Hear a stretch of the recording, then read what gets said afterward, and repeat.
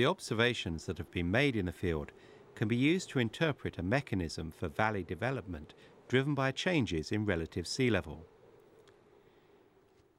During stable and rising sea level, a shoreline parasequence progrades. Once sea level starts to fall, the distributary channel that used to feed sediment to the shoreline starts to incise.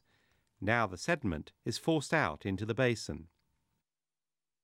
Once sea level stops falling and starts to rise, the valley is flooded. As accommodation is recreated, the valley becomes an estuary. Tidal conditions prevail because the tidal wave is amplified by the erosional topography.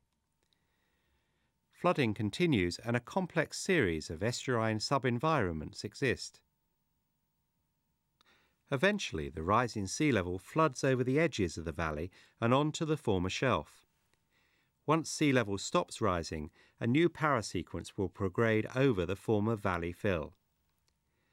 As we have seen from the outcrop examples, incised valleys and the sediments that fill them are complicated. They include a variety of facies, often tidally influenced.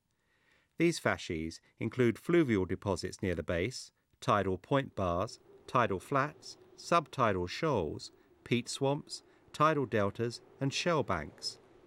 Imagine the complexity of a modern estuary. The correct interpretation of such a succession as the fill of an incised valley is very important, as it implies there has been a relative sea level fall.